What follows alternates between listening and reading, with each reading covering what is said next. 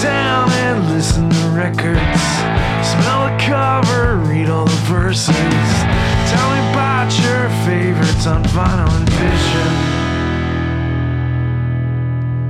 Hey folks, thank you for tuning in to the latest episode of Vinyl and Vision. I am your host, Jimmy Drab. Welcome. Tonight's guest is John Roman. John Roman is the drummer for the band Microwaves from Pittsburgh, Pennsylvania. If you are listening to the show, you will be listening to a selection off of the 2018 Via Weightlessness album released by 31G. If you're tuning into the video, you hear no music. Sorry. This is on YouTube, and so there's licensing issues with music, so I can't use any music in the video. And John's a super cool man. Been a pleasure to talk with him about Voivod's fourth album, Dimension Hatros, which is kind of a cool metal-ish record. I say metal-ish because Voivod's not really totally metal. They're totally metal, but they have the music is a lot more sophisticated than just that. So we get into it, listen to it, you'll figure it out, you'll hear what we're talking about.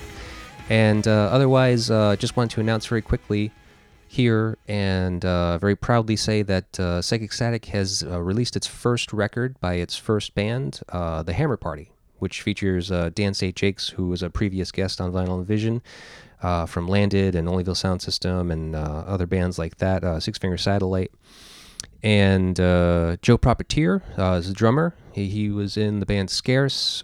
He was in Silver Apples for a brief stint, I suppose, I've been told. And the Beavis Front.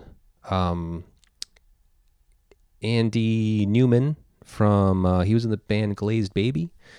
And Justin Sylvia. I hope I said that right, Justin. If I'm sorry, I apologize. But Justin is this is his first band, actually. But he does great. It's great work. It's a great album. It's available now through Bandcamp. The digital is available now in its entirety, and the vinyl pre-sale is currently up there. This is my cat, Christoph. Hi, buddy. The vinyl is available for pre-sale right now. So if you buy the pre-sale, you get the full-length album digitally downloaded for free. And the shipping is free too. We will mail it USPS Media Mail for free when it comes in. Expected date is January 30th. It could be earlier than that, and if it is, it will go to you then. Hands down. No questions asked. And I mentioned that album because I've been working with John on that record. He helped with the artwork, the logo design, and the layout of the album. And so it was a really great pleasure to work with him and to be able to speak with him today on the show about a really cool record. So, without further ado, here's my talk with John Roman. Want to loosen my nerves a little bit. Wait. You don't want to get crazy. I mean, if you want to get crazy, we can get crazy, but because I kind of forget to that some people do not get crazy, and especially doing the Zoom thing, like doing the video conferencing, like who knows what you feel like, Yeah. Well, I'm ready. All right. Throw it at me. All right. So because we're talking about your art, and from what I've seen, I really like. Have you done all of the artwork for your bands, or did you just start doing that recently? It's something I've just started doing. Okay. Like that Microwaves record, yeah, the most recent one. That's actually Via Weightlessness. Yes. Yeah. No, it looks great. So how did you do this? Most of what you see are actually pieces of little, like model parts and antenna parts. I mean, like actual photographs of them. Oh, really? That I merged together. Yeah. Oh, cool. So somebody else asked me about that. They wanted me to draw something for them, and I had to explain to them that I didn't draw that. Oh, I see. Put that together from photographs of real things and sort of put a bunch of filters on it and kind of eventually bent it into that shape. Right. Oh, cool. That's so funny. I mean, I can't tell. I mean, like, it looks like drawn art. Pretty wild, man. So you, so this is your first attempt making artwork for a record, or have you done other ones? Let me think. I've definitely done the layouts for other things, but I think that was the first one that I went and did everything for. Oh, okay. You know, because like some of the other things that I've done, it'll be a photograph. Right. So I'll just assemble everything around that. Would you prefer to just be doing this like all the time? No, because then it wouldn't be fun. Well, yeah, that's true. But I mean, do you consider yourself to be like an artist? Like a visual artist? I went to school, but I really haven't done much in years. I just sort of dabble now and again. I see. Okay. You know, I think to do something like that album cover probably takes me a lot longer than it would for somebody else. Yeah. Right. You know, I can get there, but it's just going to take a lot longer since I'm so out of it. Right. But like, do you have that physical ability to actually like, you know, draw and paint or anything like that? Oh yeah, yeah. You just just use the computer, so therefore, whenever you do something by hand, you have to render it into the computer and then, you know, work with it from there. Right. But I mean, like, yeah, I mean, I can pick up a pencil and, you know, I don't know, draw a chair that's in the room, or, you know, a coffee mug, or kind of a person, you know. I mean, that's more difficult. Yeah. Well, did you do what's behind you in your room there? Oh, no. You mean this over here? Yeah. No, my friend Jeff did that, but I used to live with him. Oh, okay. And we played in some bands together years ago. I didn't even realize you could see that on there, but yeah, he did that. Yeah, I can't see all of it, but I see a good portion of it. I mean, it's pretty cool looking. Yeah. It's pretty. It's something to behold. Yeah, I bet it looks much better in person. I wish I could be there. Yeah. Yeah, you're in Pittsburgh, I right? wish you could too. Yeah, no, I know, man. That was the plan from the beginning, doing this show, but now COVID fucked everything up. Yeah. So how are you? How's that treating you anyway? How was your pandemic? It's fine. Yeah. I mean, I go to work and I'm, for the most part, the only person I have to deal with. Oh, okay. That makes it most easy. of my clients pay me by check or they pay me online. Yeah. You know, there might be like, you know, somebody that has like 4 different properties that I manage, and they just send me a check once a month. Right. Yeah. Not bad. Yeah. So you're in Pittsburgh, correct? Yes. Cool. How's Pittsburgh? Pittsburgh's nice. Yeah. Have you? Are you a Pittsburgh native, or did you move there? No, I'm from here. Oh, so I'm from the suburbs, and I'd say maybe 25 minutes to a half hour away. yeah. So what's the scene like? How I mean, I know that shows aren't really happening right now or anything like that, but I mean in general, how's the scene in Pittsburgh? I've only been there a few times. As far as what? Like, you know, your music scene, your music and art scene. It's all right. I mean, it's there are things that are definitely more popular than other things. Yeah. Like it's, you know, I think right now Pittsburgh is pretty punk centric. Oh, okay. So there's a lot of, you know, a lot of crazy punk rock. A lot of shows that happen for that. So you're doing pretty well over there. Like, I mean, you know, of course, in a non-COVID world, shows can happen and stuff. I mean, Microwaves are doing pretty good over there, and Night Vapors, and which other bands? We did okay in the past year or two, mainly because a lot of the shows we ended up on were bigger shows. Yeah.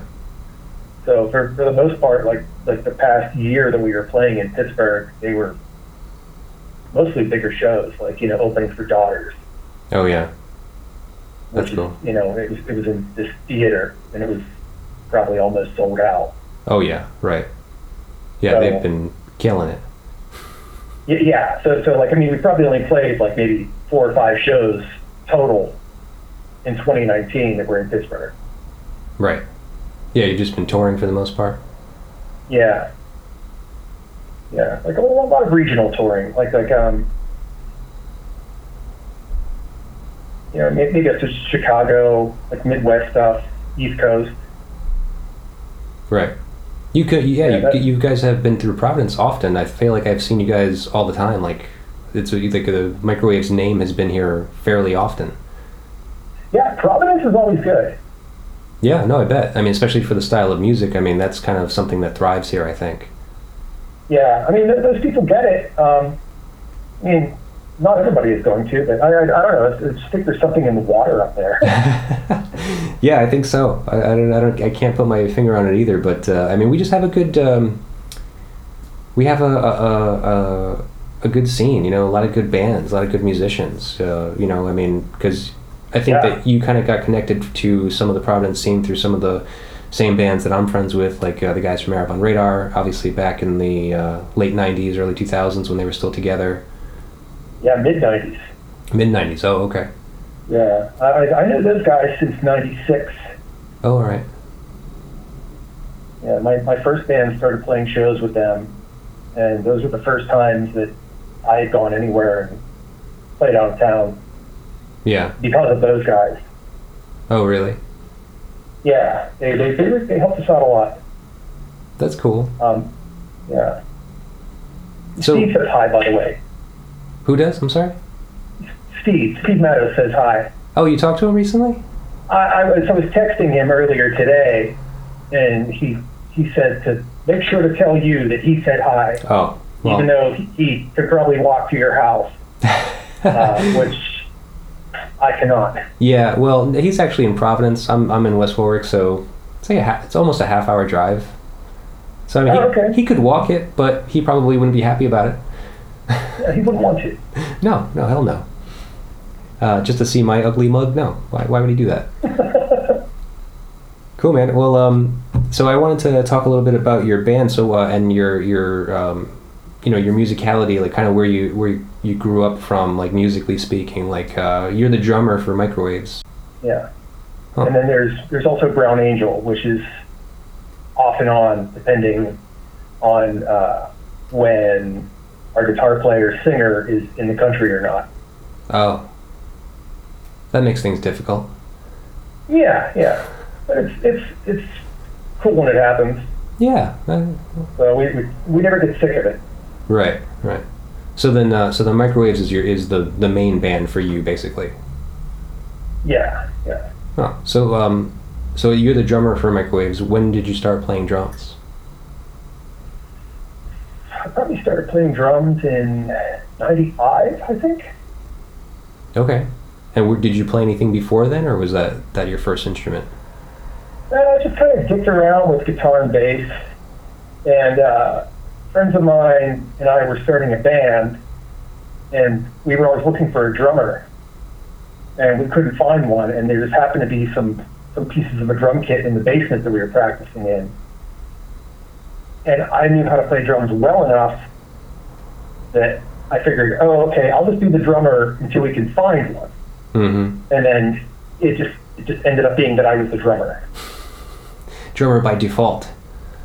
Yeah, I was the drummer by default. I just stayed that way. So Yeah. Do you mind that? I mean, did you We- prefer, like, did you aspire to just kind of be more of a, like, bass or guitar player or something like that? at first I did. Like I said, I dabbled a little bit, but I wasn't very good. Yeah. I think maybe I was at my best. I was probably able to play around with things enough to get my idea across to other players in the band. Right. Well, you're a great drummer. I mean, from what I'm hearing off the new record, or the newest record, I should say. Thank you. Yeah, no, very, very good. Good work. You know. Obviously, you have influences from like kind of metal and punk and thrash, kind of. Yeah. Little avant stuff too, like some Captain Beefheart is in there. Oh, definitely. Yeah. So, actually, when the record that you chose for tonight was Voivod's Dimension Hatros. Yes. I don't know if I pronounced that exactly correctly. I have a horrible French accent. I don't know if you did either. Well, that's cool. It's gibberish. Well, actually, one of the facts is that their drummer Michel Langevin, who's also known as Away, is the main artist for the band and has been since the very beginning, actually. And Right. I guess it was. I guess I might be wrong here, but it says that it was pronounced by singer Snake Dennis Belanger in French as the word atroce, meaning terrible or horrible. So it was kind of a mix of the word hate, which is where the hatros comes from. I've never known that. Yeah, well, I fucking try to do some research and try to figure out stuff about these records. So yeah, it was basically a mix of the word hate and atroce in French, I guess, meaning terrible or horrible. So Oh, like an atrocity. correct, exactly. So, but it's their own made up word, but you get the Okay. picture, yeah. So, yeah, crazy, man. I've heard about Voivod for a very long time, and I never really got into them. Actually, Paul Vieira from Chinese Stars and Psychic Graveyard. Oh, He's- yeah, I know Paul. Yeah, I'm sure you met him on a few occasions, but he's been a good Yeah. friend of mine since like '98, and he's always been a massive like metal fan, Oh, yeah. We've talked a bunch about like 80s metal, thrash metal. Oh, I bet, because Yeah. he gets into it. Yeah, Paul really likes Exodus a lot. Yeah. Well, he's the one that Exodus told. creator. Okay. Yeah, because he's the one that told me about Voivod. I remember, and I assume it was in like '98, and I was like 18 years old, and I didn't really know a lot about metal. I mean, like my only metal experience has probably been like Metallica and Iron Maiden, all the big ones, And Yeah. so he told me about them. And he was just like, "Oh, you got to listen to Voivod." And so I was just like, "Oh, okay." I end up in the record store looking for Voivod, and like the only thing I found in the used rack was their album Nothing Face. Oh, okay. Yeah, which I mean, I guess was a good learning experience because it turns out, from what I've learned now, is that that's actually their best-selling record. Like that was one of their most It might popular be. ones. Yeah. Yeah, they had a pretty big major label push behind that one. Right. They were on MCA Records for that. Yeah. Yeah. Or So at least distributed by them. yeah. Yeah, I mean, so and I don't. I just remember not really caring for it too much. Like I just wasn't kind of blown away by it. I actually tried to listen to it again today just to kind of like revisit it and just see, what do I think of this record, because I actually like this one. I like Dimension Hatros a lot, actually. So Yeah. listen to it again, and yeah, it's a pretty good record. I mean, a little different than this one, Dimension Hatros, but it certainly has its moments and its appeal, Oh, definitely. Yeah, it's not straight metal, like. No, certainly not. Yeah. So what was your first experience with Voivod like? I was probably about 15 when I was starting to get into metal. And, it's like you mentioned, like Iron Maiden, Metallica, kind of all the obvious entry points. Yeah.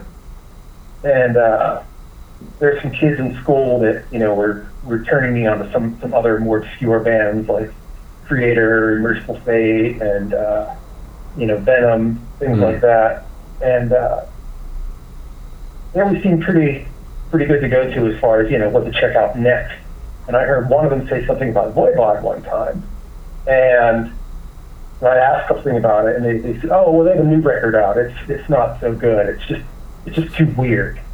And I Oh. was like, "Oh, okay. Well, I really won't waste my time then." And then somebody else mentioned them a while later. I was like, "Oh, maybe I should check this band out." And it's funny because I went and bought their first record, which sounds a lot more like a weirder Motorhead. Okay. And I loved it. I thought it was great. And I was, and then I was thinking, well, how could this band turn into something that sucks if this is this good? Right. And so I got Dimension Hatros, which happened to be the current record that was out. Maybe like a month later. And yeah, sure enough, I thought it was weird. And at the time, I wasn't really like totally getting it. It took a few listens for it to click. But ever since that, it was always kind of like a gateway album for me. Yeah. Interesting. So, so you were starting to get into metal around 88. That's when this record came out. Yeah, like more like 86 though. Well, you were getting into metal in 86. You started to explore Voivod's catalog by 88 when this album came out. 88. So this is the first album of theirs that you listened to? No, their first one. Oh, I'm sorry. One I listened to. Right, that's what I was just looking up. Because I figured, well, if I'm going to check out, if everybody's saying their older stuff is better, I'll just check that out and see if maybe I want to go along for the ride from there. Right. Okay, so War and Pain was the first record, the first full length. Yes.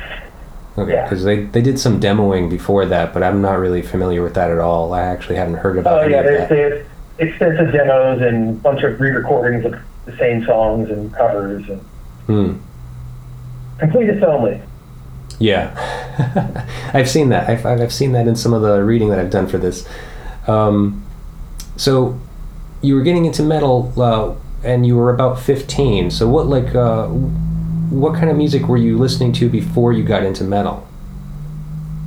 Nothing. Nothing? You didn't listen to music at all? Pretty much. Really? What about in the house with the parents and stuff?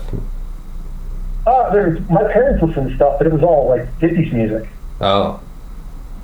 Wow. So it was all Chubby Checker and stuff like that.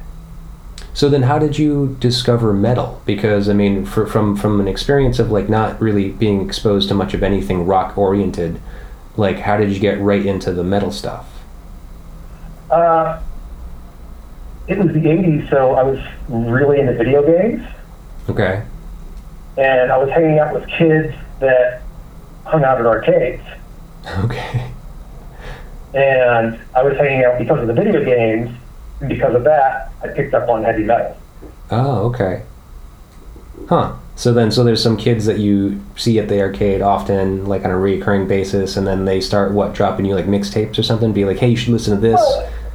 Yeah, they and they would have their radio with them, they'd have their boombox and, would hang out, on the curb out front, and they would play their tapes. Oh, okay. But yeah, but before that, I mean, I had sort of a very, very casual interest in music. It was kind of I'd hear a song by Run DMC and think, oh, that was really cool. Yeah. But never really think too much about it, too much about it to pursue it. Yeah, and then, I'd hear something like Twisted Sister and think, God, that's really funny, but there was nothing musically that clicked with me. Mm-hmm. And so I was like, oh, heavy metal's stupid, and I just kind of wrote the whole thing off based off of, bands like Twisted Sister and Motley Crue. Right. And maybe about a year or two later, someone played me some Iron Maiden stuff, and then I was like, oh, this is like playing Dungeons and Dragons with my, friends in study hall. Yeah. I was like, oh, I get this. This is like comic books. This is like science fiction movies. Right. Oh, that's funny. Huh. So then that must have been quite a culture shock to maybe even your parents and your family, because you must have become a metalhead now. Now you're getting in big time. Yeah, you get the ripped up denim and growing the hair long, stuff like that, or yeah. And I had to hide my music too. Yeah, was it your parents didn't agree with it? They didn't think that you should listen to it? I I wouldn't say that we had a Christian household, but maybe some leanings where they thought they were. They had some kind of formality, religious formalities type thing. They didn't think it was proper or pure to listen to metal. Yeah, it just wasn't going to fly in that household. Yeah. Well, I mean, I can see that. I mean, metal is one of those things. It's a very much a dividing factor between people. You know, like. Yeah, it is. Because metal is like a way of life, really, right? I mean. For some people. Yeah, I mean, like the guys that you were hanging out with in the arcade. I mean, those guys were metalheads, right? They were like all in. Right. So I mean, like if you metalheads, I was just a nerd. Right. Okay, that's the difference. But you could see the influence. You could see like what was so special about it and what was good about it, without becoming completely immersed in that world. Right. Yeah. So then, what was So aside from metal, like what else were you starting to get into in those years of your life? You mean musically? Yeah. Like what? Like because so you discovered metal, but obviously you have a lot more influences of music. You obviously, based on the suggestions that you offered to me, like you obviously have a pretty eclectic, like blend of music that you like to listen to. Oh yeah. Well, the thing is, during those years in high school, it was pretty much all metal because that was all I knew about. Right. And I didn't even really start to get into punk until I graduated from high school. Oh, because that was another thing too. That was like the only thing I heard was like maybe like a song by the Sex Pistols, and to me, I was already into like Celtic Frost and things like that. So hearing the Sex Pistols just sounded like the Rolling Stones to me. Yeah. Huh. But then, the probably those years between 1922, that's when I really started, not having to listen to other people to go find music. I was taking a lot more chances and just kind of started going to the independent record stores around town and, flipping through the records and just seeing what looked cool and looking through the thanks list and trying to see what other people that they associated with, so I could go, make a mental map and go to the next thing, Yeah. So it was like, it would be like, all right, you have a band like Celtic Frost who is on Metal Blade and Combat Records, who toured with a band that was maybe on like Earache Records, and then like Godflesh was on Earache Records, but they may have done like something like, I don't know, like a Sonic Youth cover, or like this is just all like sort of like kind of theoretical. I'm saying, Mm-hmm. Yeah, right. That sort of map. Right, yeah. I did the same, but like, kind of watching interviews and stuff like on MTV, and like, I'd listen to bands and either through print or through MTV and just, make a note of whatever they said, if they were like, right. Oh, I one of my biggest influences like was Led Zeppelin. I was just like, oh, okay, Led Zeppelin, I got to go listen to it. Got to go find it, and stuff like that. And that's kind of same thing, you kind of figure out, and then and that's great too. That's a great way to learn, I think, because most of the musicians that we probably both can agree on that we like, most of the famous ones, let's just say, have pretty eclectic backgrounds, like stuff that they grew up listening to. And so if you hear them say anything about like what they liked, it's usually a bunch of different random things. So when you start exploring, because like back when we were kids, because I think we're, I guess, about the same age, we didn't have the internet, so we had to just take a shot and like go to the record store and be like, well, I heard him say that he likes Leonard Cohen, I'm gonna grab one of these Leonard Cohen records. I'm not sure exactly which one it's gonna be. Right. which one has the song that I like on it, Yeah. It wasn't until maybe like the early to mid 90s that I started going back and trying to double check a lot of things that I might have passed up the first time around. Yeah. Like that's when I started to get really into Devo. Oh, okay. Devo and Gang of Four, and I always heard of the Birthday Party, but I could never find any of their records. They were so incredibly hard to find around here. So there's a lot of those things. I started doing some real digging to find that stuff. Yeah, and were you buying stuff on vinyl then, or?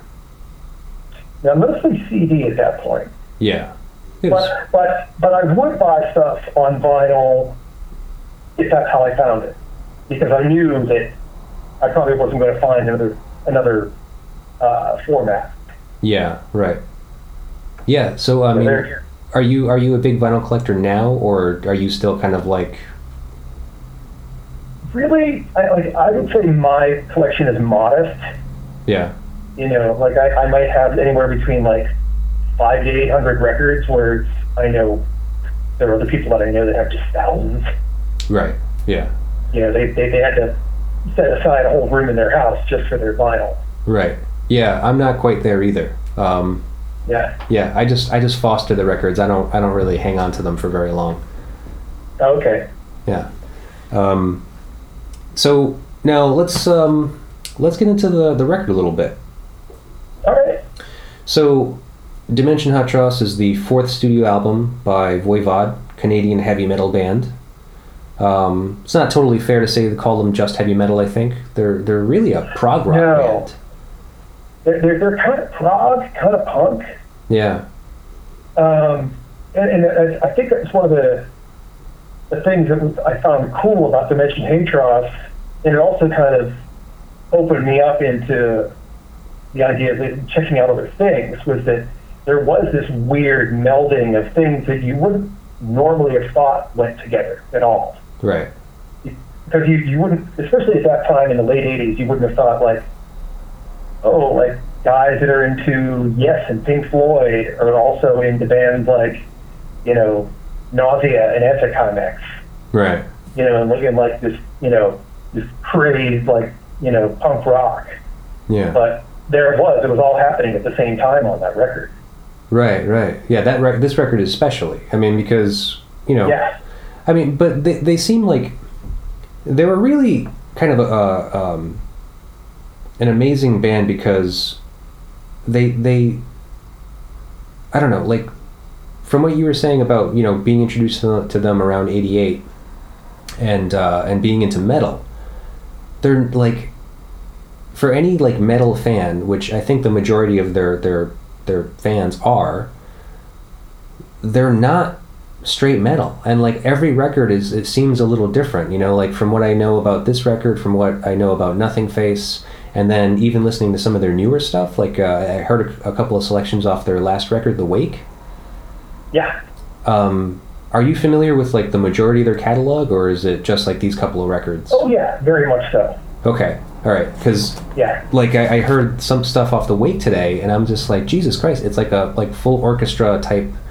Like they have these like horn sections, and it's like oh yeah, it sounds like a musical score. It sounds like this big theatrical production, you know.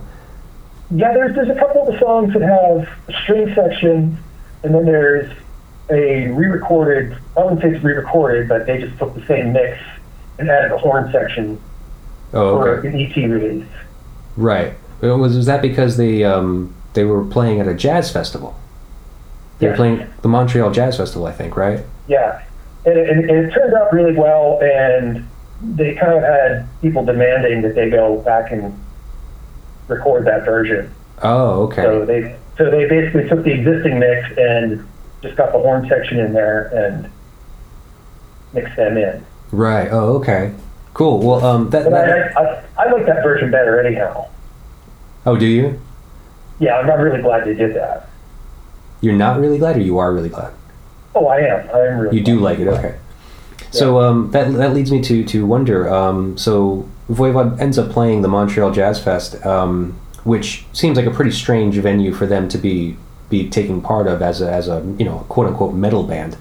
So is there some arena that you are not directly connected to that you would like to participate in like that at some point? I really don't know. I mean, it's more that sort of thing seems like it happens on the other end. Yeah. You know, someone comes knocking at your door. Right. Well, because Microwaves is I don't know, categorized as like a noise rock band, I guess. Right. Right. You have like prog elements as well. You have metal elements. You have some punk elements. And from what I understand of like being a noise rock fan, I mean, I feel like the majority of the noise rock fans are, you know, of a eclectic variety. Like no one just listens to noise rock. Everyone kind of listens to a lot of stuff. So, yeah. Like, well, how do you feel about like mixing bills? Oh, we do it all the time. Yeah, like what's some weird bills that you've been on before? Oh Christ! Well, I mean, like we opened for the Frogs. Oh, really? One time. When was that? That was maybe 2002. Okay. 2001, maybe. All right. Maybe even 2000. I don't know. Okay, It was one of our first shows, actually. Really? Wow. Yeah. It was very early on. But trying to pick some other oddballs. I mean, we've kind of shared bills with just about a little bit of everything. I'd say except maybe country. Oh yeah. Well, do you think That's that? probably the one thing. Yeah, it's probably the one thing that doesn't work and is probably never going to happen. Yeah, you think? There's some kind of like newer outlawish, like not outlaw but outlawish kind of like, you know, country rock. Like what about like Drive-By Truckers or something like that? I mean, they're not really like country, but they have an Americana like folky feel to it. Yeah, especially if it were to happen around here, Mm-hmm. there are plenty of other people to already associate and kind of strengthen that bill with those bands that, you know, they wouldn't need to reach out to us. Oh yeah. No, I know, but I mean, like that's kind of like it's the fantasy lineup. Like, you know, if you could be put on a bill with like a country band that you like, you know, what would it be? I really don't like any country. Oh, you don't like country? Okay. Not really. Yeah. All right. Well, yeah. I just figured. I mean, what you know, yeah. but some kind of weird genre, like you know, compared to Microwaves, like you know, like a hip hop band or hip hop group. Oh yeah, we've done that once or twice. Yeah. And I don't know if it worked well, but it wasn't disastrous. Right. Yeah, it depends on the audience, you know. I mean, like, and that's the thing is, it's like, I mean, like I was saying, I think that the noise rock fans in general are pretty open-minded. I think that they're pretty eclectic bunch. But yeah, I would love to see that more. You know, more mixing of bills, mixing of genres. I think it makes it more interesting. But I guess, you know, some people prefer to, you know, keep it in the same lane. They do, unfortunately. Yeah. So let's see. Dimension Hot Trust. There's. Do you have the vinyl of this? Yeah. You do? Okay. Because I only was able to listen to some of the digital files for it. Like, there's the expanded edition that's on iTunes right now. Okay. And that has the bonus track of the Batman theme song. Oh, yeah. Which the vinyl doesn't have, right? Right, that wasn't on the vinyl. Okay. That was on the original CD version that came out that same year. Right. So yeah, and it's on every re-release digital version that's been, you know, since. Right. Okay. So I tried to just kind of focus on the first 8 tracks. You know, I try to kind of like listen to it as if I was only listening to the record, like the original release. Right. So yeah, man, pretty good. Let's go ahead and try to put on a track. Man, I gotta say, like, I would prefer to listen to it on vinyl. I really would. Like, when Steve was here and we were doing Chrome, do you know that album? The oh yeah. Half Machine Lip Moves? Yes. It was a motherfucker. Like, it really is a good sounding record, like, on vinyl. Because I was listening to the digital stream, like I was listening to it on earbuds and stuff, and it's not the same. It didn't have the same power behind it. That's strange. I've never been able to find a vinyl copy of that. Oh yeah, yeah. I mean, he told me I'm probably gonna have to resort to, getting one of the reissues, but I don't know. Right. I don't actively search for records. I mean, like I actively search for records as a record salesperson. Like I sell the records, so Yeah. still extremely hard to come by that record. Like I never see it, whether it be original. They're nice surprises when you find them. Yeah, I love it. I mean, like I have found some cool things, like over the past few years, and nothing that I'm compelled to keep, but it's definitely cool to be able to kind of be exposed to all of this music, and just find some stuff that's Right. really great. So so yeah, do you want to put that on?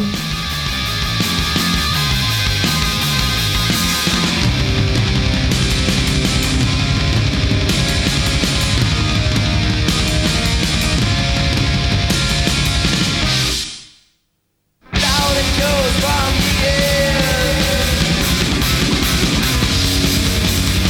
Nothing but a flashlight.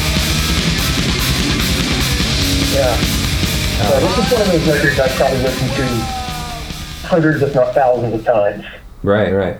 Yeah, well, I mean, obviously, that's why you chose it, because it's one of your favorites of all time, Yeah. Yeah. You mentioned Chrome before Yeah. as well. It's because of a band like Voivod, they kind of opened the floodgates to all this other stuff for me. Chrome was one of those bands. Yeah. Because at that point, I never really heard any band that sounded quite like Voivod. Right. But I knew there had to be something out there that kind of eventually built up to that. So I was always, searching for those things, and I would start reading interviews, and Chrome was one of the bands that I saw Voivod mention one time. It was like them, it was Die Kreuzen, Oh. and maybe a few other bands. But so it's like I would go back and look for those records, try Oh, to cool. find them. And Chrome was one of the ones for years I just couldn't find. Like I almost thought it was like kind of like this like joke that someone made it up. It was so difficult to find. Yeah, right? And That's then Touch funny. and Go did that reissue of the two albums on the one disc. Oh, okay. So I got that, and that was my Chrome intro. Nice. And yeah, I definitely saw the parallels between them and Voivod. Yeah.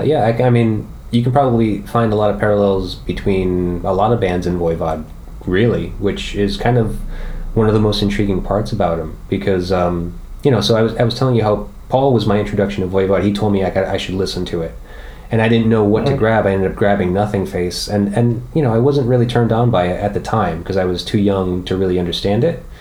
But listening back to that today and listening to this album over the past couple of weeks, I'm just like, yeah, this is a pretty really innovative metal band. I mean, Yeah. I'm still not a huge metal fan, so I still don't know a lot of the bands that are their contemporaries. I guess they had done a lot of shows with Well, I know during the 80s they did a lot of touring with Celtic Frost and Creator. Celtic Frost, that's one of them. Yeah. Yeah. Yeah. There was a lot of shared happenings between those three bands. Right. Because Yeah. they were all on the same record label. Oh, okay. But so I think that Celtic Frost is probably a much more mainstream metal band. They don't really mix it up too much. At least not as much as Voivod, right? I would say they kind of did. Okay. But they didn't have quite as an extensive catalog. Yeah. They mixed it up pretty good between maybe 4 records. But they really didn't have too much beyond that. Whereas Voivod has something like 15 records. Yeah. Oh, okay. Cool, man. Well, so let's see. So that song was called Experiment. First song off this record. Thoughts The on other thing you that? might not know is this is also a concept record. Oh, yeah. No, I know that. Okay. That adds another whole layer to them as well. So, because it's not just this record. The first 3, well, this is the 4th one, right? So yeah, so all of these Right. 4 records were basically part of the concept. Right. So that's crazily like intriguing too, because it's just like that they were so into this thing that they created. Because even the name Voivod actually was basically that character that Michel Langevin Away created, correct? Right. Even though they got the name from Bram Stoker's Dracula. Oh, was it? I didn't find that information. Yeah. It was Voivod with an E at the end. So I don't know if it's the same pronunciation or not, but I think they just took the E off because it just looked better for them. Oh, okay. Yeah. But and then Voivod, the Voivod ended up mutating into Krogel. How do you say that name? Oh, Korgel. Korgel. Yes, Korgel, the cyborg mascot of Voivod. Yeah. And so, basically it's the story of that character from the first record through this one. Loosely, I think. I think the records before this one were more of a loose concept. Yeah. And this one was actually more of a defined thing. It was kind of like an actual story. Right. At a beginning and an ending. Right, and in between each song, every song kind of captured part of the essence of the story. Yeah. Cool. Like I said, I'm not familiar with the first three, so I kind of can't speak to it, but I know that there was that progression from the very beginning. It leads me to wonder. Now, we were talking about your art earlier. Now you don't necessarily credit yourself as an artist, but you did do the art for the last Microwaves record, and I don't think I'll be speaking out of turn by saying that you're actually also contributing art to the new record by the Hammer Party, which is not out yet. I'm only mentioning this now because by the time this is released, we will probably have it announced and probably actually ready for sale. Right. I'm contributing artwork to that, but it's just more on the graphic end. Right. Which is just the logos and such. Right, but so you don't like. Have you done any other artwork for any other records, or are planning to do that, or like aspire to? Yeah, I am. Like I actually have most of the artwork done for the next Microwaves record already. Oh, okay, cool. So the only problem is we need to record it. You haven't recorded yet? No, we have the songs. Okay. Or at least enough that are going to end up on it. And I've done the artwork for it, which I would say the next one is more of a creation of, even though I'm still working digitally, I would definitely credit myself as being the artist for the next one. Yeah. Okay. Cool. So you have the songs we haven't recorded yet. I was actually going to ask you if you guys were planning a new record soon, because the last record came out in 2018. It's been a couple years, I guess, almost. Yeah, we were kind of getting ready to record until COVID hit. Right. Yeah, so that kind of put a damper on things. Yeah, and we really haven't done anything since. Well, I mean, you kind of couldn't. I mean, it's not. That doesn't. It wasn't for any lack of trying, I'm sure. Yeah. Well, that sucks. Well, so I mean, so what do you know about that for right now? I mean, restrictions are loosening. I mean, I know that there are some studios that are open. I mean, do you have any kind of plans to start doing that soon, or? Well, our concern isn't the studios or places to play or anything like that. It's more to do with getting each other sick. Oh, okay. Because I lucked out job-wise, being that I'm the only person I have to deal with on a day-to-day basis. Right. The other guys in the band, not so much. Yeah. Our guitar player installs alarm systems and different electronic things in hospitals and schools, and so there's a lot of part of the week where he's around tons of people. Right. Yeah. Yeah. So he's kind of high exposure risk. Yeah. That sucks. Jesus.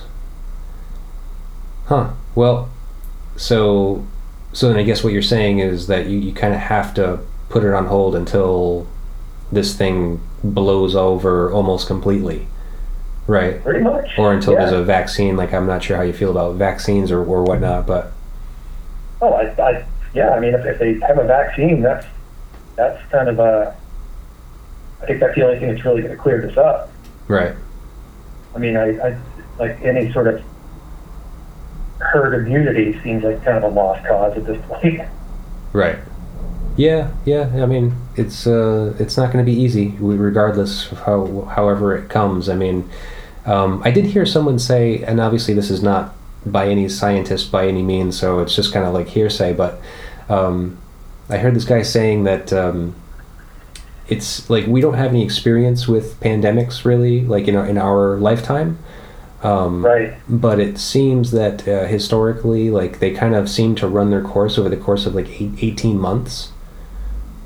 Like, so technically, by what he's saying is like, okay, so 18 months from when it started, so what is that? Somewhere around like June or something, like next June or something, like Yeah. it would basically kind of like, you know, peter out and kind of like even off or something like that, even if they did not develop any kind of like medicine for it. Yeah. So I mean, but that's still a long ass time. It's a really long time. Yeah. Yeah, to fucking be dealing with this life like this. I mean, it's crazy. That's like a year and a half. Yeah, no, so I mean, for sure. Yeah, I mean, and we've already been through, how many? It's already been what, like 7-8 months now? Yeah. Wow, man. Now they're saying there's another wave that's just starting up now. Right. Yeah, I don't know, man. It's so crazy. It's the. Yeah. And New Zealand was supposedly coronavirus free, and now there have been new cases there as of last week. Damn it. That was my haven. That's where I was going to next. Yeah, can't go anywhere. Just sit tight. Yeah, no, I know, man. Too much moving around. Yeah, no, I'm not going anywhere, man. I'm hanging right here. You know, it's just me and my family.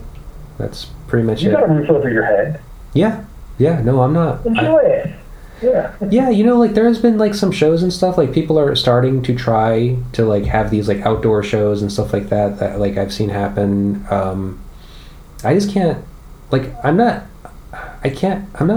on board because I don't miss it, and I'm not on board because like I'm afraid to get sick, or you know, I'm afraid that it's going to be like too enclosed or whatever.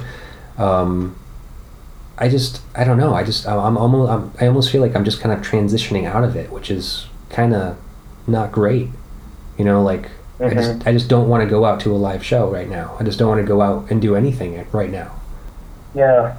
For me, I don't want to go and enjoy or try to enjoy some sort of compromised version. Yeah, right. Because it's not even enjoyable. Like to kind of have to be. Because if it's compromised, it's just not going to be enjoyable at all. Right. I'm going to be worried about getting sick, and if it's like, someone asked me about playing a show, a few months ago. Like they were saying theoretically, like, well, what if someone could set it up so that was, you guys went there and played, and it was like, the right conditions, and it was outdoors, and it's kind of like, yeah, but I couldn't in good conscience go and play a show thinking that possibly 20 people are going to get sick because I played my drums. Right. Even if it wasn't you that got them sick, it was just the fact that they were there because you're there and you're taking part in it. So right. Yeah, man. No, it's a motherfucker to deal with. I mean, I don't know. I guess we just wait it out. Just wait to see what happens. I mean, guess it's the only thing we can do, really. Yeah. Unless you're a scientist. You're not a scientist by chance, right? You don't No.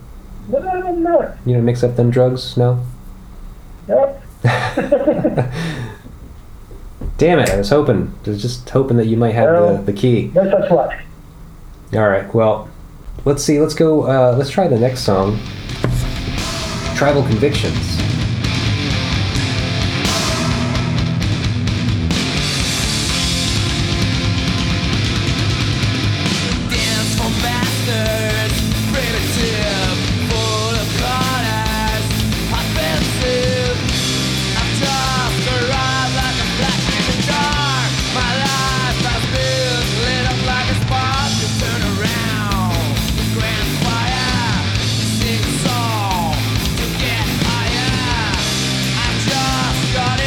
This is a pretty cool song. Yeah. I believe this was a single? It was. Okay. Yeah. Yeah, so back That to... one, Go ahead. that one and Psychic Vacuum were the two singles off of that record. Oh, okay. Yeah, I was trying to pay attention to the lyrics to this album because with it having been, a concept album, and knowing a little bit about, where they were coming from, I kind of wanted to see, okay, like, how are they doing this? Like, let me really try to focus on this. And so this one kind of seems more like Korgel, the cyborg mascot. I want to call him Korgel the Destroyer for some reason. It seems that he's kind of invading or experiencing some kind of native ceremonies. Okay. Yeah, is that kind of what you get? Like, what do you think of this song? That sounds fair. I'm really not sure of the specifics, or even if there are specifics. I'm sure some of it is maybe left up to interpretation. But I think is what happens in the first song is the main character gets inside a particle accelerator or something like that. Oh, okay. And Yep. goes into another dimension, because I guess the idea overall is that there's this guy that's looking for another dimension because he wants to see if there's maybe something better than humanity. Ah, okay. Right. And then he ends up going into this other world and finds out that they also have wars and conflicts and all these other bad things that happen. And I think at the end of the whole adventure, he basically learns that, well, they're awful too. Right. I think, we're not at the end of the album yet, but I think that it probably, I don't know for sure because I didn't, examine every lyric, but probably gets to the point where he just wants to wipe out the entire world. Like, he just doesn't see any Value. any value or any positive aspect of the glimpses of humanity that he experiences. Mm-hmm. It's a little rough. But in the grand scheme of the sci-fi, storytelling, it's cool. I can get on board with it, especially so the next song is Chaos Mongers. Yeah. Which, this is probably my favorite song so far.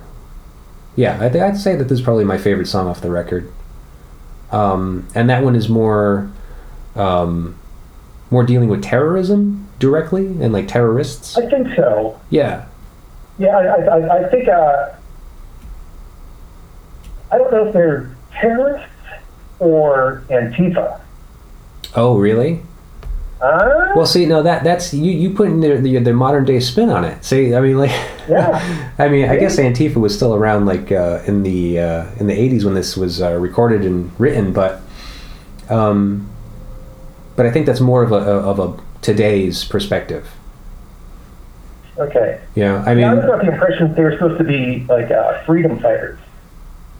Okay, well that makes more sense, I guess. If you kind of use the terminology from the day, from Yeah. Yeah, because I mean, I don't think Antifa was a thing, or at least It wasn't popularized. yeah. I mean, I guess it was a sentiment, but not necessarily like you know, the label that it is like today. Yeah, as much as like an ethos or whatever. Yeah. Well, what's the word I'm looking for? Oh, I guess a label works. Yeah. Let me take a listen to a little bit of Chaos Mongers.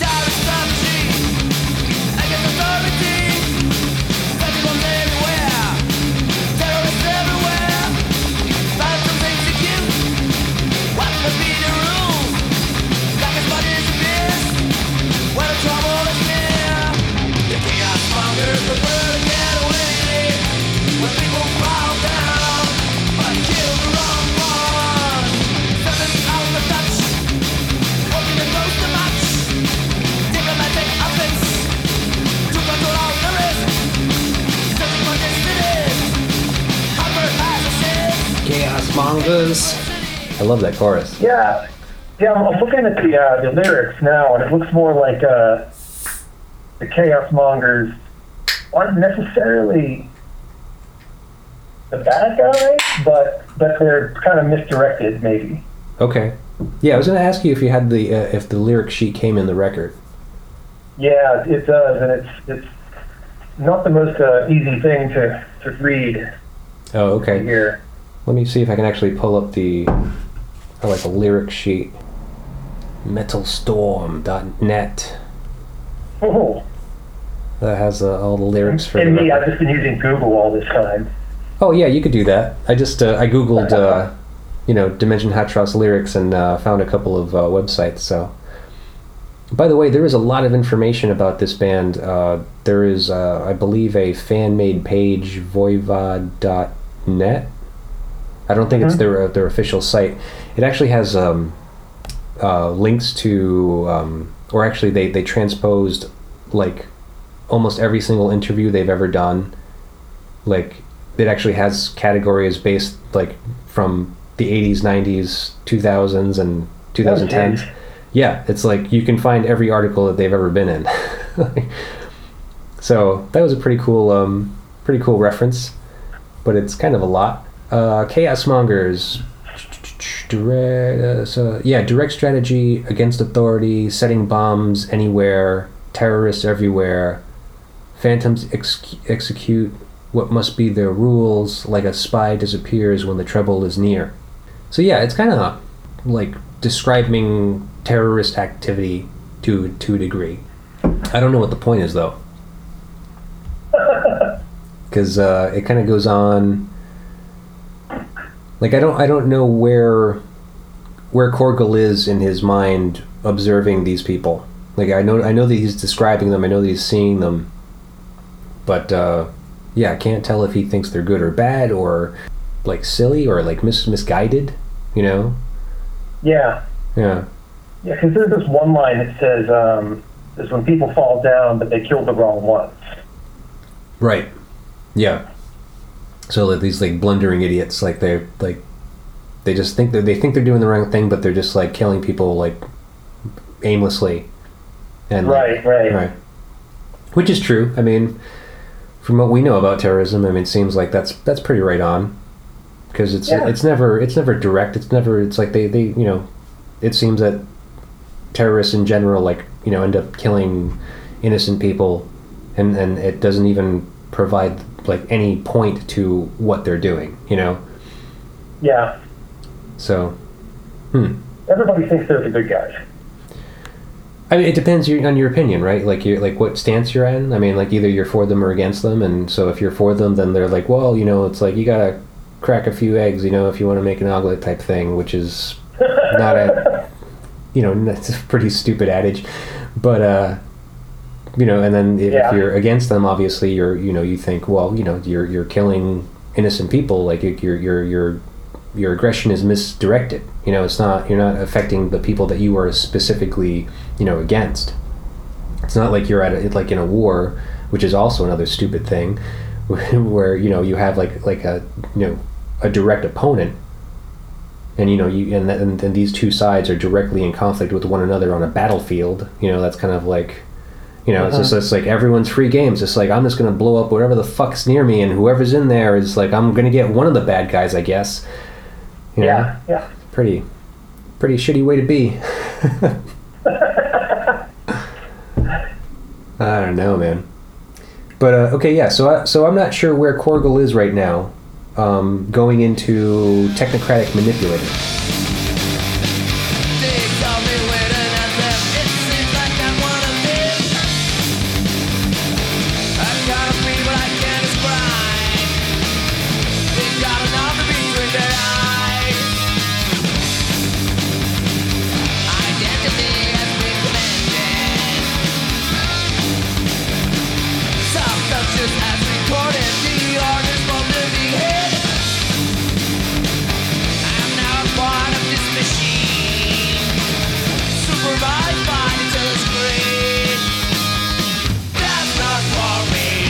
That's a mouthful.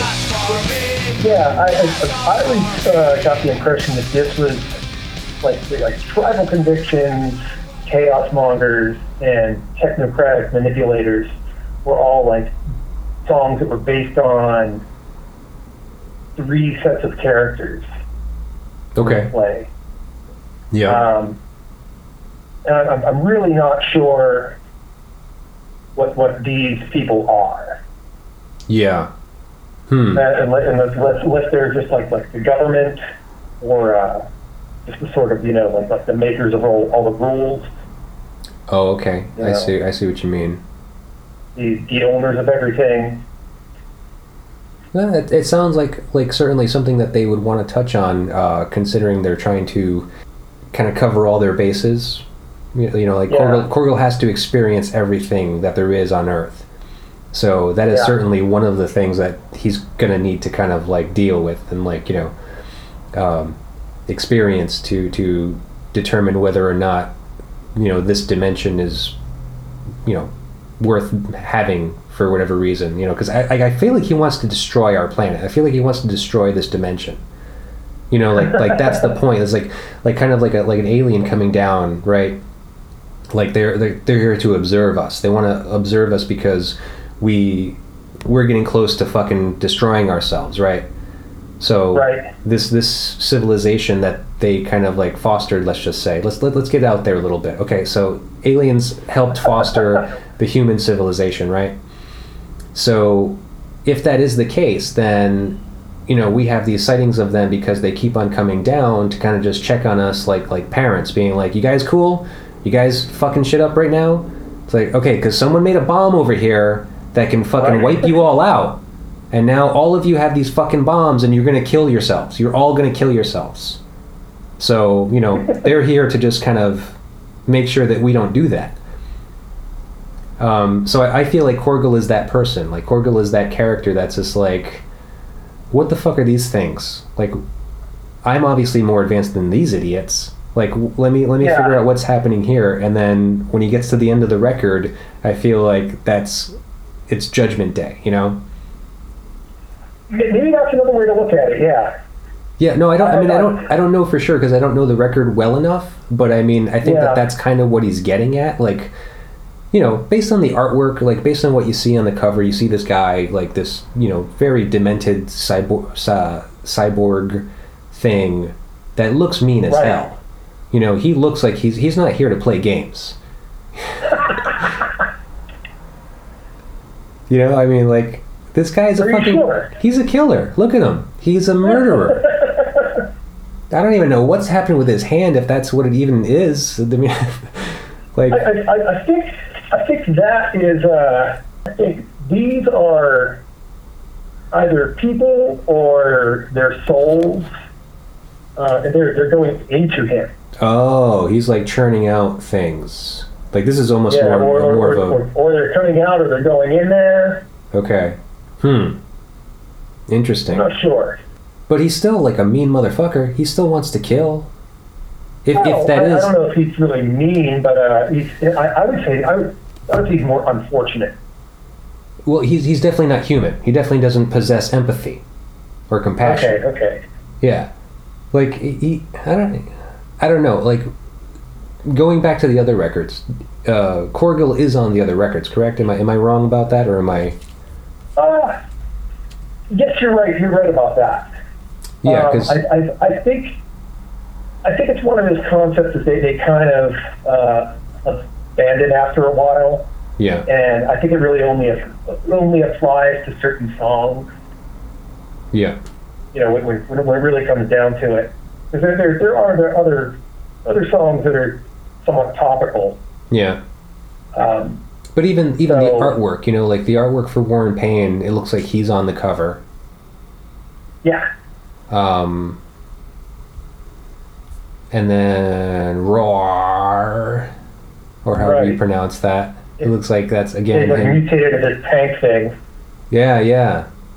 He's again. I mean, Yeah. it's a destroyer thing. I mean, like, you know, I mean, it's to be expected with, like, you know, the metal genre, right? I mean, I guess so. metal in general. I mean, it's pretty bleak. You know, I mean, if it's not them causing the chaos and the destruction, they are emphasizing what kind of chaos and destruction happens and how inhumane or like, you know, that can be, like how much we don't, you know, agree with this chaos and this destruction. Right. So this is a little bit of a different story, being like, okay, well, there's this guy that causes all this, or this machine, let's call it, that causes all this, like, this destruction and whatnot. And this is just his perspective, you know? Yeah. Really interesting. There's a bit of a. I wish I still had the sticker, because the sticker that was on it Yeah. as a sort of like a little bit of like a. Oh, here it is. It's on the back. Okay. Inside a giant particle accelerator, a beam of protons traveling at near the speed of light meets a beam of antiprotons moving equally fast in the opposite direction. Okay, yada yada yada. Protons and mirror image antiprotons annihilate each other, creating the fiery chaos of a parallel microgalaxy. Experiment one complete. The Voivod goes into that new dimension, meeting different civilizations and psychic entities, extracting knowledge and energy in the 8 programs of the project called Dimension Atrox. Okay. So it's not specifically like he's on Earth.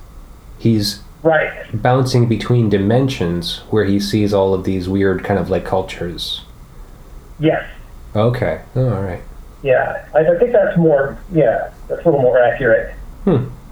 Okay. But you could definitely be right about the ending. Let's skip to it. Let's see it. Cosmic drama.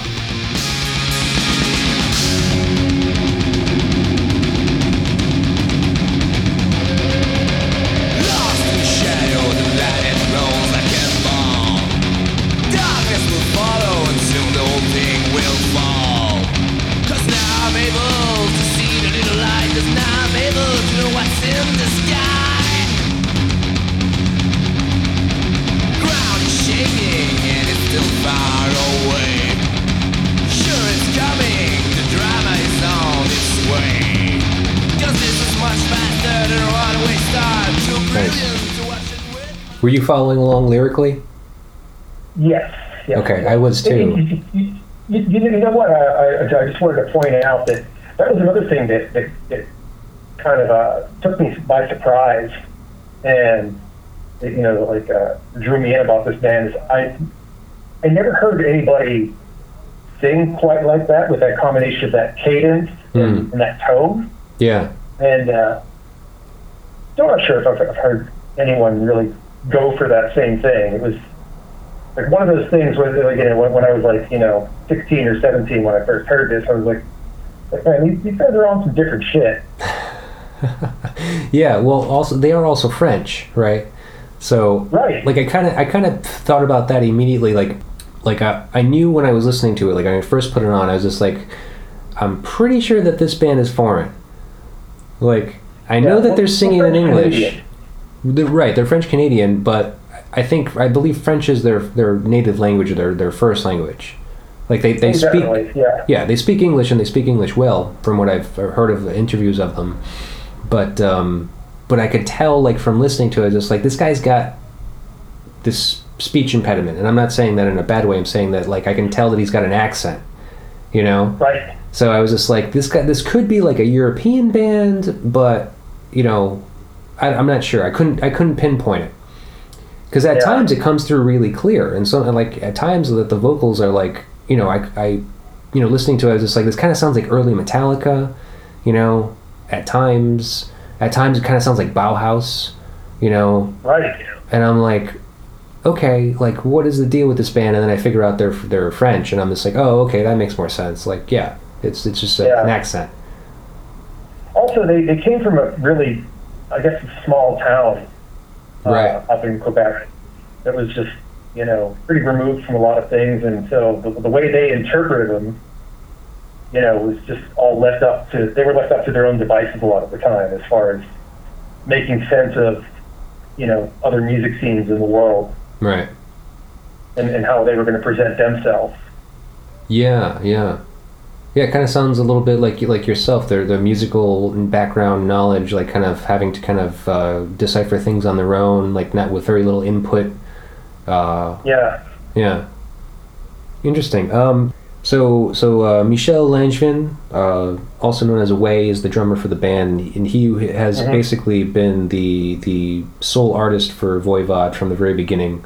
He creates all of the art for all of the records, and with that being said, obviously he's kind of like the creator of the Voivod and Korgel the cyborg. Snake, this is the lead singer, Dennis Belanger, had said that the art that Away has created has sometimes influenced the music before it was written. Had you ever experienced anything like that? Like, I mean, I know that you kind of just got into the art thing recently with Microwaves, but you were also saying how the artwork for the new record is done, and you haven't even recorded the record yet, but the songs are done. Right. So I guess there hasn't really been enough time to kind of experiment with that to see if that could be in reverse, or could you be working on something like that now where, you know, your artwork might influence the band to write music? I doubt it. Yeah. Yeah, we really don't work like that. But the thing is, it's whenever I'm working on something, it might take, you know, maybe a year to create that and get it to its you know, its endpoint. Right. So there are things I'm always constantly changing about it until I'm really, really happy with it. Maybe the music unknowingly has an effect on that. Yeah, well, so because you guys finish the music before you do the art? Well, we could. Well, I mean, with the new record, for example, you're saying that the artwork's done, and the songs are done, but you just haven't recorded them yet. So the music came first, and then you made the artwork? Mostly. Okay. Yeah, mostly. But it's, you know, over the course of maybe like the past, I don't know, year or whatever, it was kind of a simultaneous thing. Yeah. You know, I was always like I had a basic idea of what I wanted to do from the start, and then I sort of just adapted things. Right.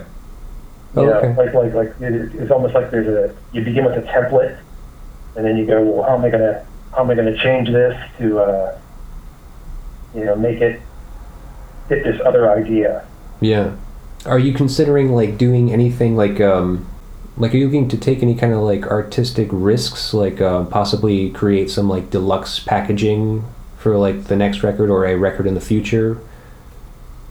Oh, I could. I mean, would you guys be interested in creating like a concept album like this, and therefore, like, with every song you can kind of, like, have, you know, additional artwork per song?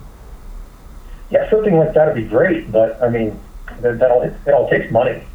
Oh yeah, well, I mean, you know, if you have the budget and you have the time, you know, obviously, I mean, you being the artist, and if you're going to create the art, you know, that's more of, like, you know, as when you're in a band, it's more of a labor of love thing. You're not necessarily doing it for the money. You're doing it because you guys like to create the art.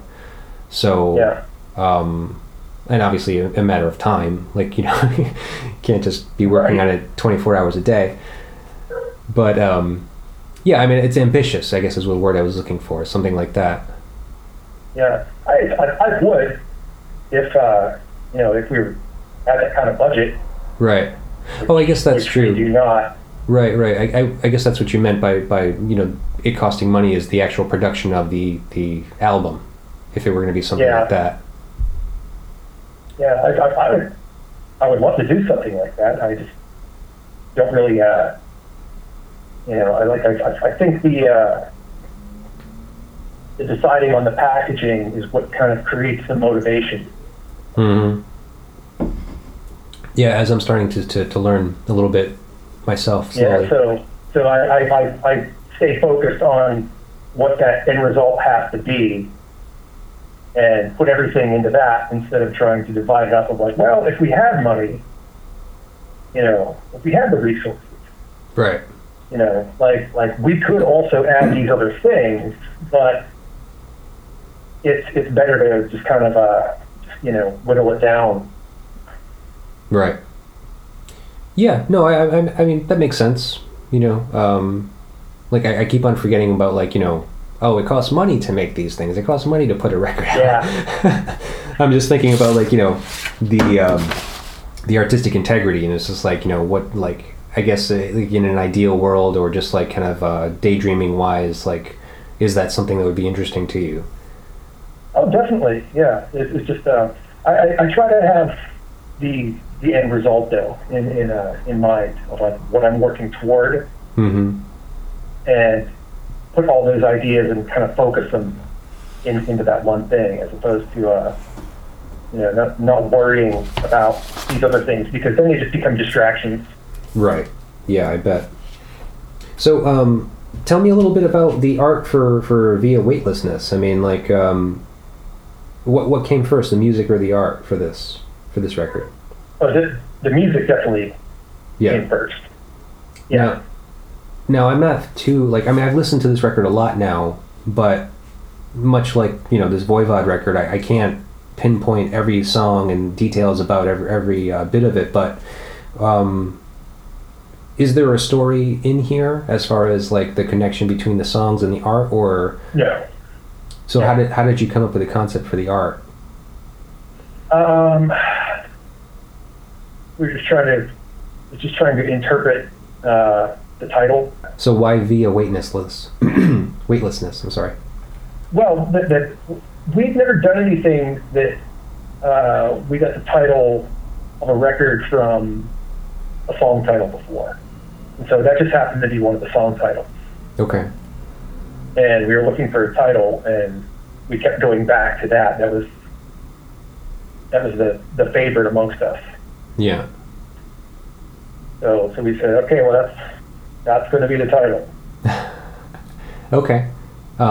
So, you know, obviously with like with a influence like Voivod on you, I mean, you know, I'm only speaking for you yourself as one member of the band, but they obviously have a lot of, like, love for science fiction and have a lot of science fiction influence on their creation.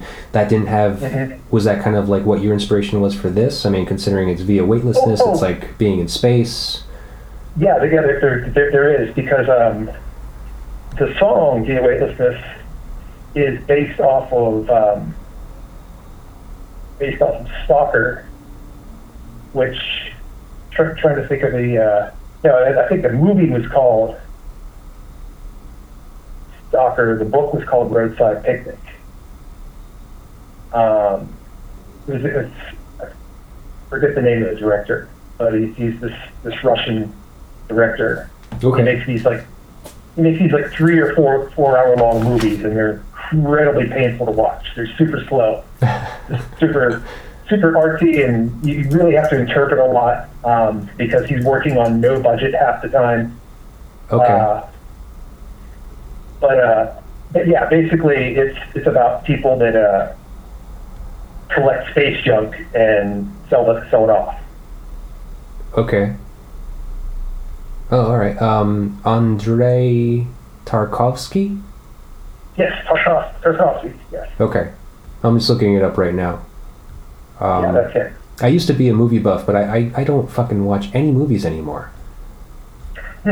It's my kids' fault, because, you know, they don't want to watch what I want to watch. So it's like... Right. You gotta do what your kids like. Yeah, and they watch shit. They watch garbage. They do. They watch, like, fucking YouTube videos all the time. I'm just like, what the fuck is that? And they're like, oh, he's a gamer. It's just like, you're watching someone play video games? Great. That's awesome. It's like... You know, and bullshit like that, I'm just like... all this, like, meme stuff, all this, like, meme fucking culture shit they have on YouTube now? Ugh. Mm-hmm. Well, so this wouldn't be their cup of tea, but I mean, I would watch this.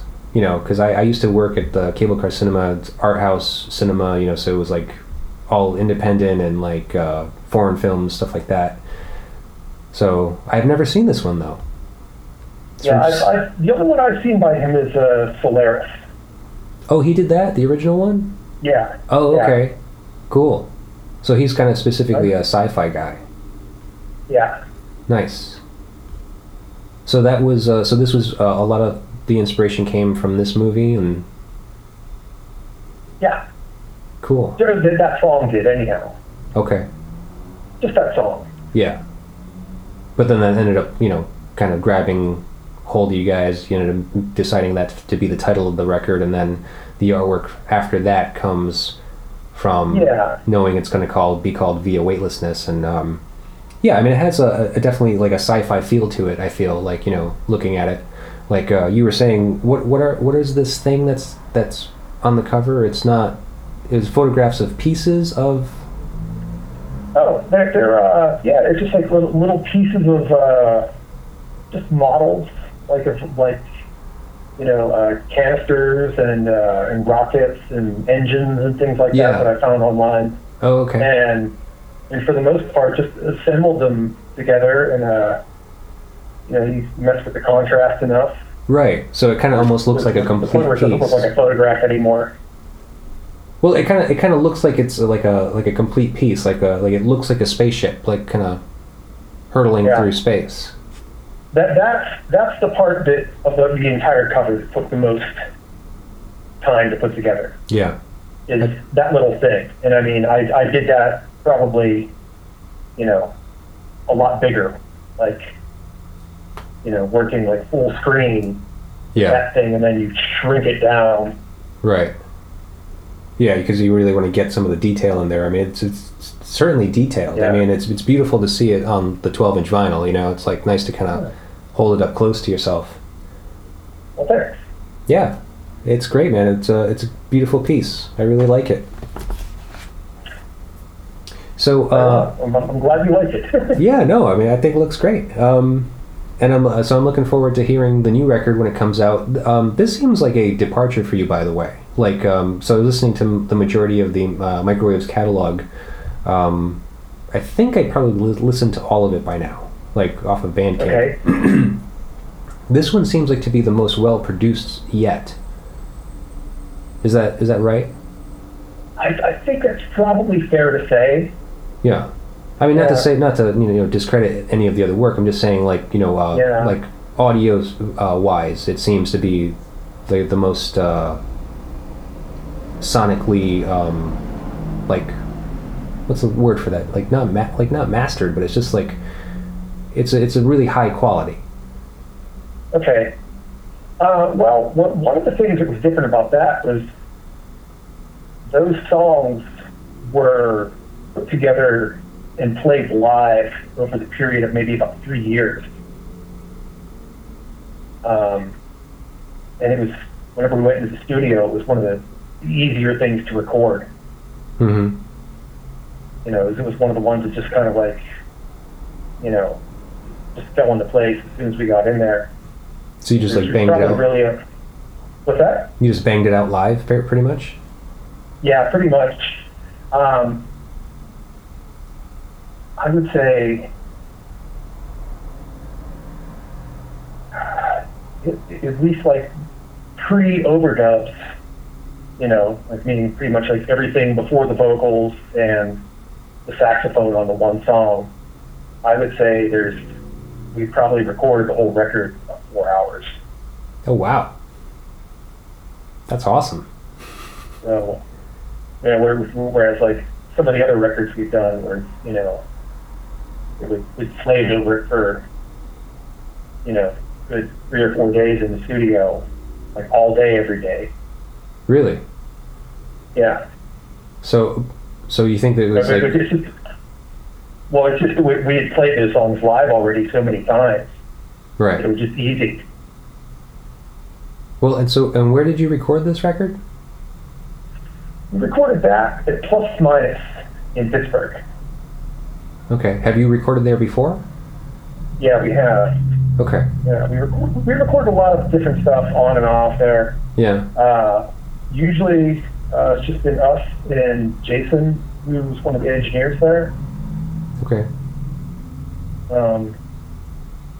Yeah, I think also just we've worked with him enough times that there's a lot less questions that come up whenever we go there now. Yeah. Huh. It's just more like, oh yeah, you guys again. Okay, yeah, just set up. All right, I know what to do. Go. Right. Huh. Okay. Cool. Yeah. Well, it's a great record, man. We had a lot of fun making that one. Yeah. Yeah. Well, I'm looking forward to the new one. I mean, it's just unfortunate that we have no way to determine when that will be. Yeah. I mean, who knows? The world's probably going to blow up before then. Well, I guess that would, solve that problem for us, like... Yeah. We wouldn't have to worry anymore. We don't have to make the record. Yeah, hey, I've had... Is it just me, or have you been feeling, like, these weird, like, issues with mortality recently? Do you mean acceptance? Well, like, I'm not suicidal. I never felt like I have been. But I was telling my wife this the other night. I was just like, cause she picks up on my vibes, and so she was like looking at me the other night. She's just like, "What's going on with you?" And I'm like, "I don't know. Like, I got really stoned the other night, and I kind of like got out of my head a little too far, and was like really thinking about mortality, and getting kind of like psyching myself out about it, because I've done that in the past, but like for the most part, it's just not something you think about." But yeah, and so it's just kind of been, it haunted me for the past couple of days, where I was just like kind of really getting into it, just being like, oh fuck, like what's gonna happen? Like what? So is it gonna be a peaceful thing, or is this gonna be like this fucking mutilated thing? Like, or like how bad is this gonna get?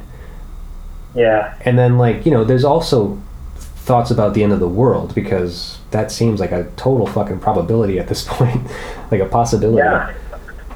I mean, like, I heard about the asteroid that's supposed to, like, hit the Earth, like, on fucking... Yes, the asteroid coming. Yeah, but that could be fucking death for all of us. I mean, like, they're saying that it's small enough that it won't cause any, like, significant damage, or any kind of major catastrophe, but if a big rock hurls into the planet, it could fucking be lights out for everybody. Yeah. I mean, it's kind of exciting if you think about it. It is. I mean, I'm just wondering if I'm going to look up one day and be like, oh shit, there it is. It's coming. Yeah. And then it's just like, what do you do? I mean, just think about it though. It's like, on the upside, we got to experience something that none of our dead relatives have ever gotten to experience. Yeah, I mean, I'm waiting for the fucking aliens to come out and just kind of introduce themselves, or I'm waiting for the asteroid to hit. That's kind of like the two things that I'm just like, these could happen at any moment, and let's just take it as it comes and just see what happens, Yeah. Because that's just, I mean, that's not as terrifying as this, like, not knowing how you're gonna die. Like if I knew it was gonna be that, I'd be like, oh, okay, I'm just gonna wait for the day, just wait for this thing to happen. It's gonna be. I'm fine with it. Yeah. Yeah. I mean, I don't know. I mean, if that type of thing is going to be the thing that takes us out, there's really nothing any of us can do about it. No. Acceptance is very fast. Right. Yeah, I'm sorry to get too morbid on you. I'm just. This ended on a great note. No, I mean, it's just how I feel. I just feel like Korgul's going to come down from the sky and just fuck us all up. Right? That's basically what's going to happen. I don't know. Okay, cool, man. Hey, well, I'm just going to go ahead and say that it's been great talking to you and getting to meet you finally. Yeah. We've been, we've been doing a lot of emailing back and forth and kind of getting to know you a little bit through that, which has been nice and it's been fun. It's been a pleasure working with you, and as far as that's concerned. Oh, likewise. And you know what? Now that I think about it, I have actually met you once face to face before. Really? At I think a place called Analog. Analog Underground? That's it. The record store? Were you there one time? I mean, I've been there. When were you there? I've been there multiple times. I mean, because I don't go to the record stores often. Yeah. But I mean, I have been to Analog on a couple of occasions. I've been there I mean, kind of recently. When did you think I was there? I mean, this is like in the past 5 years. Okay. Weird. Yeah, I don't know. I mean, Yeah. I know Dave, the owner there. It seems like you were in there one time though. Oh, I can't even use the excuse that I was drunk now, because usually if it was at a show, I'd be like, I was wasted, man. I don't remember at all. No. It was in the middle of the afternoon. It was like 4 p.m. Right. Okay. Weird. Okay. I mean, it sounds like that's something I would do. Like if I was in there. I mean, I know Dave, and that's basically the only reason I go in there is to talk to him. That's weird. So you were on tour, I imagine. You were with the band? Yeah. Were all of you there, or did you just walk in yourself? No. I think we were all there. Huh. Yeah, and I've been up there with a few different bands too. Oh, okay. So I don't even remember which band I would have been with. Weird. Huh. And it was just like a side thing. Like you were just there, and it was like, oh yeah, by the way, this is Jay. Oh, all right. Weird. Like, oh hey, how you doing? Cool. Yeah, very Right. quick, just kind of in passing. Yeah. Oh, all right. Well, that's cool, man. Hey, well, shit. I hope you come back up sometime and we can actually hang for real. Yeah, one day One day, yeah, for sure. after the asteroid. That would be amazing. If we were the only survivors. Yeah. or whatever. After Coral. Yeah, or whatever this thing that's the size of a refrigerator that hits us after the election or just before the election, whatever it's supposed to be. Yeah. Cool, man. Hey, John, it's been a pleasure, man. Thank you for taking the time. Likewise.